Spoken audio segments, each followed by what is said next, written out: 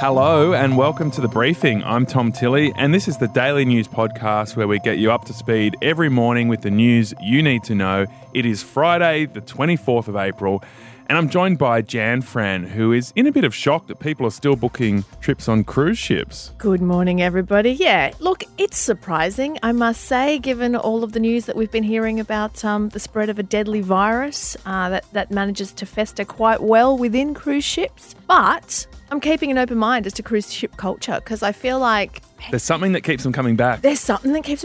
I feel like people who go on cruises love them. And I want to know what that's about. Yeah, well, in a moment in the briefing topic, the second half of the show, we're going to speak to someone who booked a cruise 3 weeks ago at the height of the COVID-19 pandemic spread here in Australia. And has no regrets. We'll get deeper on that in the briefing. First, let's find out what else is happening in the world today. We'll go to Melbourne, following up from that horrific crash that killed 4 police officers. Charges have now been laid against the Porsche driver who allegedly fled the scene and took photos of that gruesome scenario. Mortgage broker Richard Pusey will front court today, charged with several offences, including dangerous driving, reckless conduct, endangering life and failure to render assistance. Now, he was out on bail when he was pulled over by police officers on Melbourne's Eastern Freeway on Wednesday. That was just before a truck smashed into them, killing all 4 police officers. And there has been a lot of focus on the driver of the Porsche, but there are obviously massive questions for the driver of the truck that actually crashed into the officers. He remains under police guard in hospital, and it could be days before he's fit to be interviewed. And freedom from lockdown could be in sight. Wouldn't that be nice, Jan? The National Cabinet are meeting again today to roadmap our rollback of the shutdown. I really wanted you to do like a Braveheart freedom holler.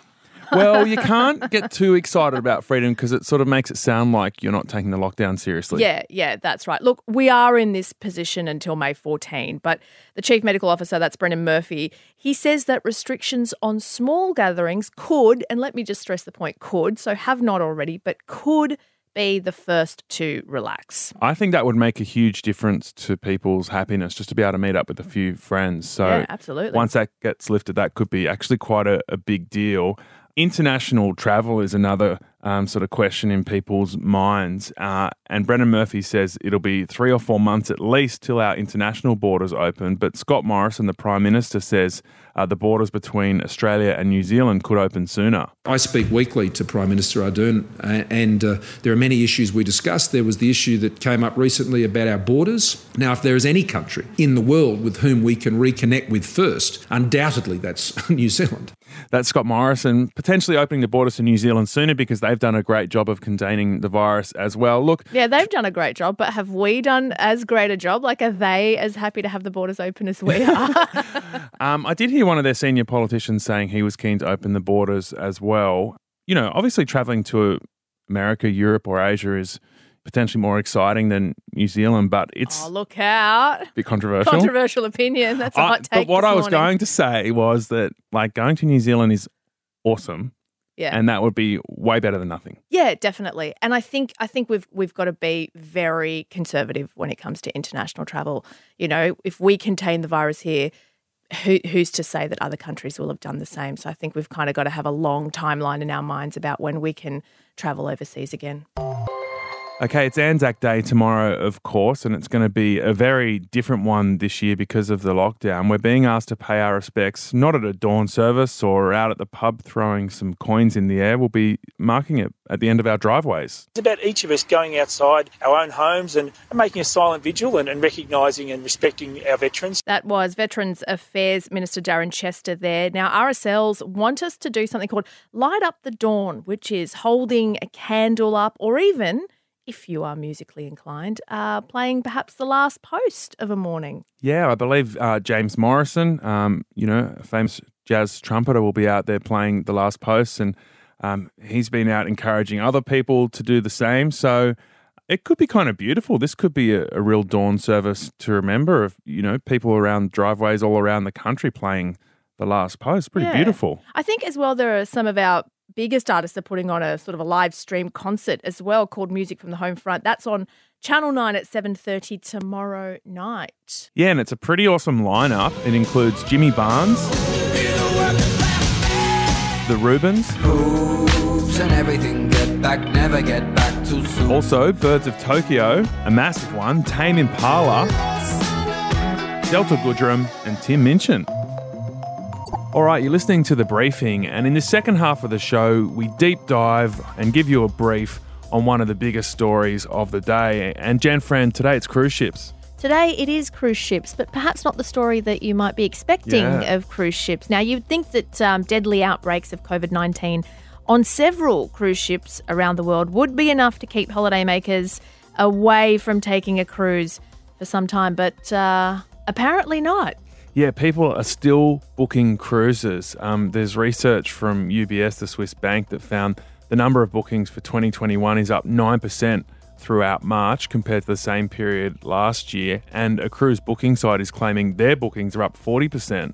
Yeah, now that is a cruise booking site, so I guess you have to kind of just bear in mind that that's the cruise industry saying that the cruise industry is great. Yeah. But look, this is happening despite, again, several cruise ships around the world that have seen COVID-19 outbreaks on board, including, if you guys remember, the Diamond Princess, which at one point actually had the largest coronavirus outbreak outside of China. Yeah, it was docked in Japan for quite a while. Mm-hmm, that's the one, yeah. And there are also the horrifying stories of the people that just basically can't get off the cruise ships effectively. Yeah. And of course, here in Australia, everyone is very familiar with the story of the Ruby Princess, which is responsible for around 10% of Australia's coronavirus infections. We're going to speak to someone who was on the Ruby Princess and got coronavirus and see what they think about people still booking cruises. First, let's go to someone, Shauna, who is a self-described cruiseaholic, who has booked a trip just recently. Shauna, thanks for joining us. My absolute pleasure. So you booked another cruise 3 weeks ago, which was at the height of the corona crisis here in Australia. We were seeing daily infections of over 300. Can you talk us through that decision? Okay, yep. I recently had 2 cruises cancelled because of the coronavirus. That was going to be cruises from Adelaide, my home state. Within discussions with my travel agent and P&O, I've got future cruise credit and whatever to use as I desire. And in this time frame, I actually booked an 80s cruise, and I actually booked it on April Fool's Day. So, you know, I have faith in the cruise industry that they will come back from all of this. Working in the health sector, I understand that if this COVID-19 is still showing its ugly head, that, you know, it's not going to happen, but you've got to have something to look forward to. You just can't hibernate always. And obviously I will listen to the guidelines by the government or SA Health and those in the know. Shauna, it sounds like you actually really care about the industry, that somehow on a personal level you're quite saddened by what's happened to it. And so you've booked this cruise despite the number of infections. You just seem to love the industry. I do. My heart goes out to those that have passed away and those that are affected by it. You know, it's absolutely tragic. I do love the industry. Generally, I'm a solo traveller, and I find I make so many friends on board. My first cruise was 30 years ago. Went on my own, put in a cabin with 3 other people. To this day, I'm still friends with Kathy and Trudy from Brizzy. Oh, well, see, that's quite lovely, because I think people would have quite positive experiences on cruises that they would want to, you know, hopefully continue. How many cruise ships have you been on exactly in 30 years? I've been on about 20 cruises over about 7 or 8 different ships. What is it about them that you love so much? Oh, okay. I'm not a savvy traveller, so basically I've just got to get to the destination of where the ship is leaving from. You get on board, you unpack once. You don't have to worry about any cooking. Don't have to worry about having too many drinks. You know, if you're out and about, you know, no drink driving, anything like that. There's great people you meet, wonderful food, cocktails. You can have as many of them as you want? You don't have to drive anywhere.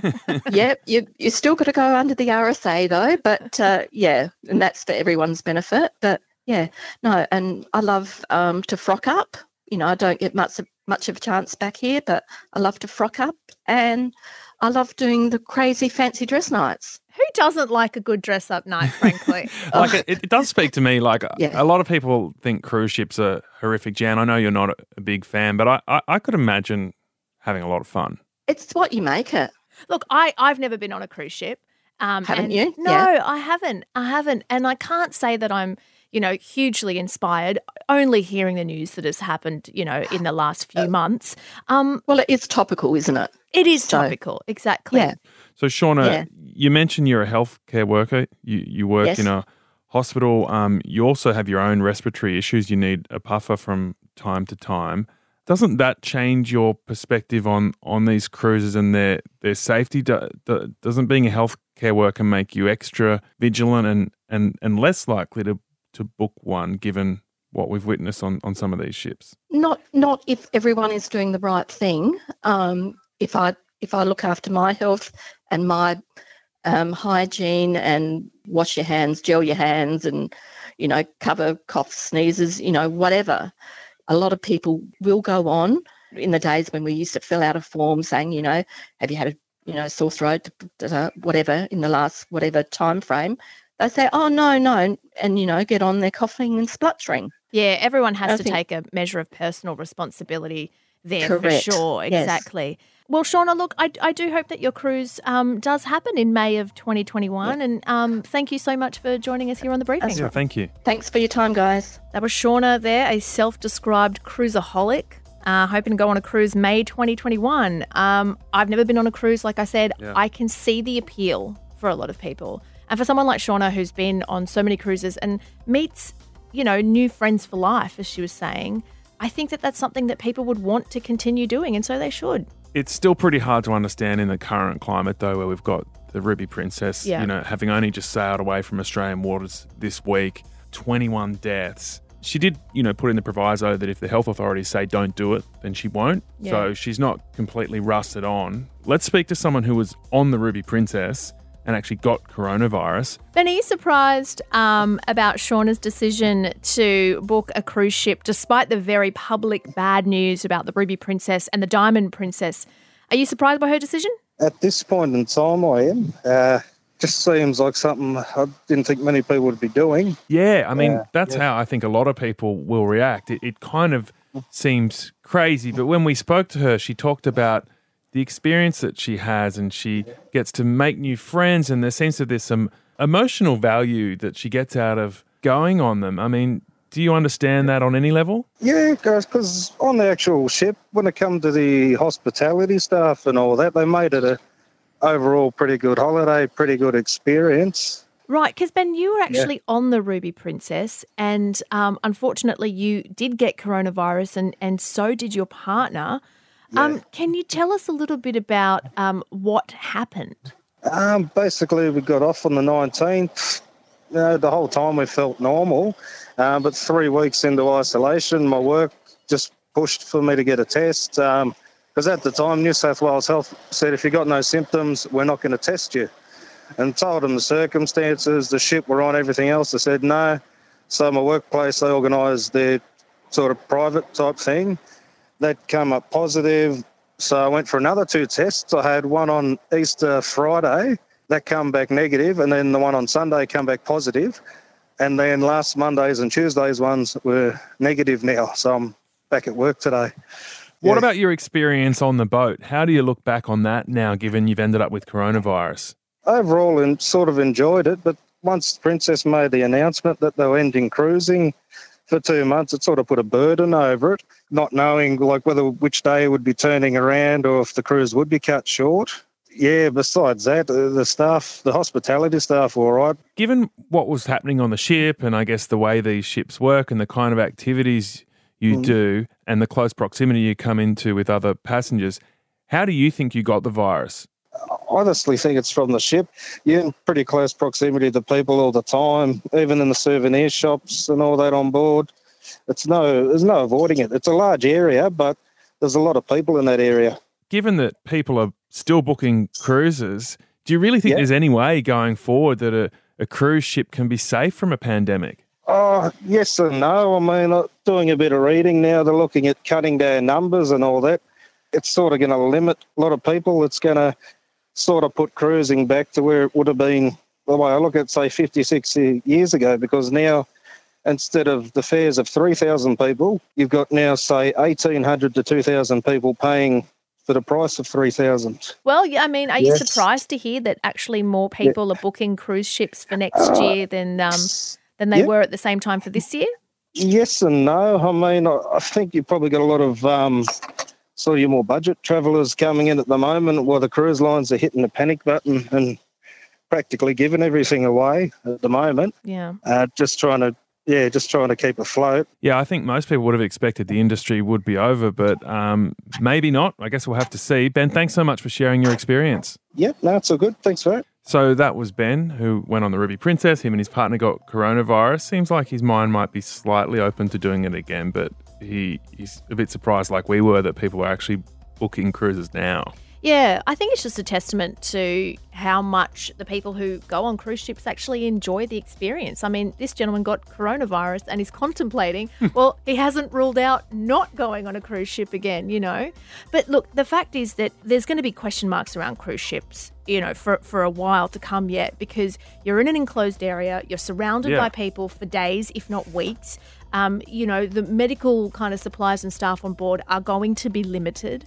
So the perfect conditions are there if something like a virus was to take hold. And absolutely. I think, you know, I get it. Yeah, no. And look, I think the cruise industry gets it as well. And if they want to pick up where they left off effectively, I think they're going to have to make some changes. All right. Thanks, Jan. We'll catch you on Monday's podcast. Make sure you do subscribe to the Briefing Podcast. You can get it on the Podcast One Australia app or wherever you normally get your podcasts. And make sure you follow us on Instagram, and the handle is The Briefing Podcast. Have a great weekend. Look forward to speaking to you Monday morning. A Podcast One production.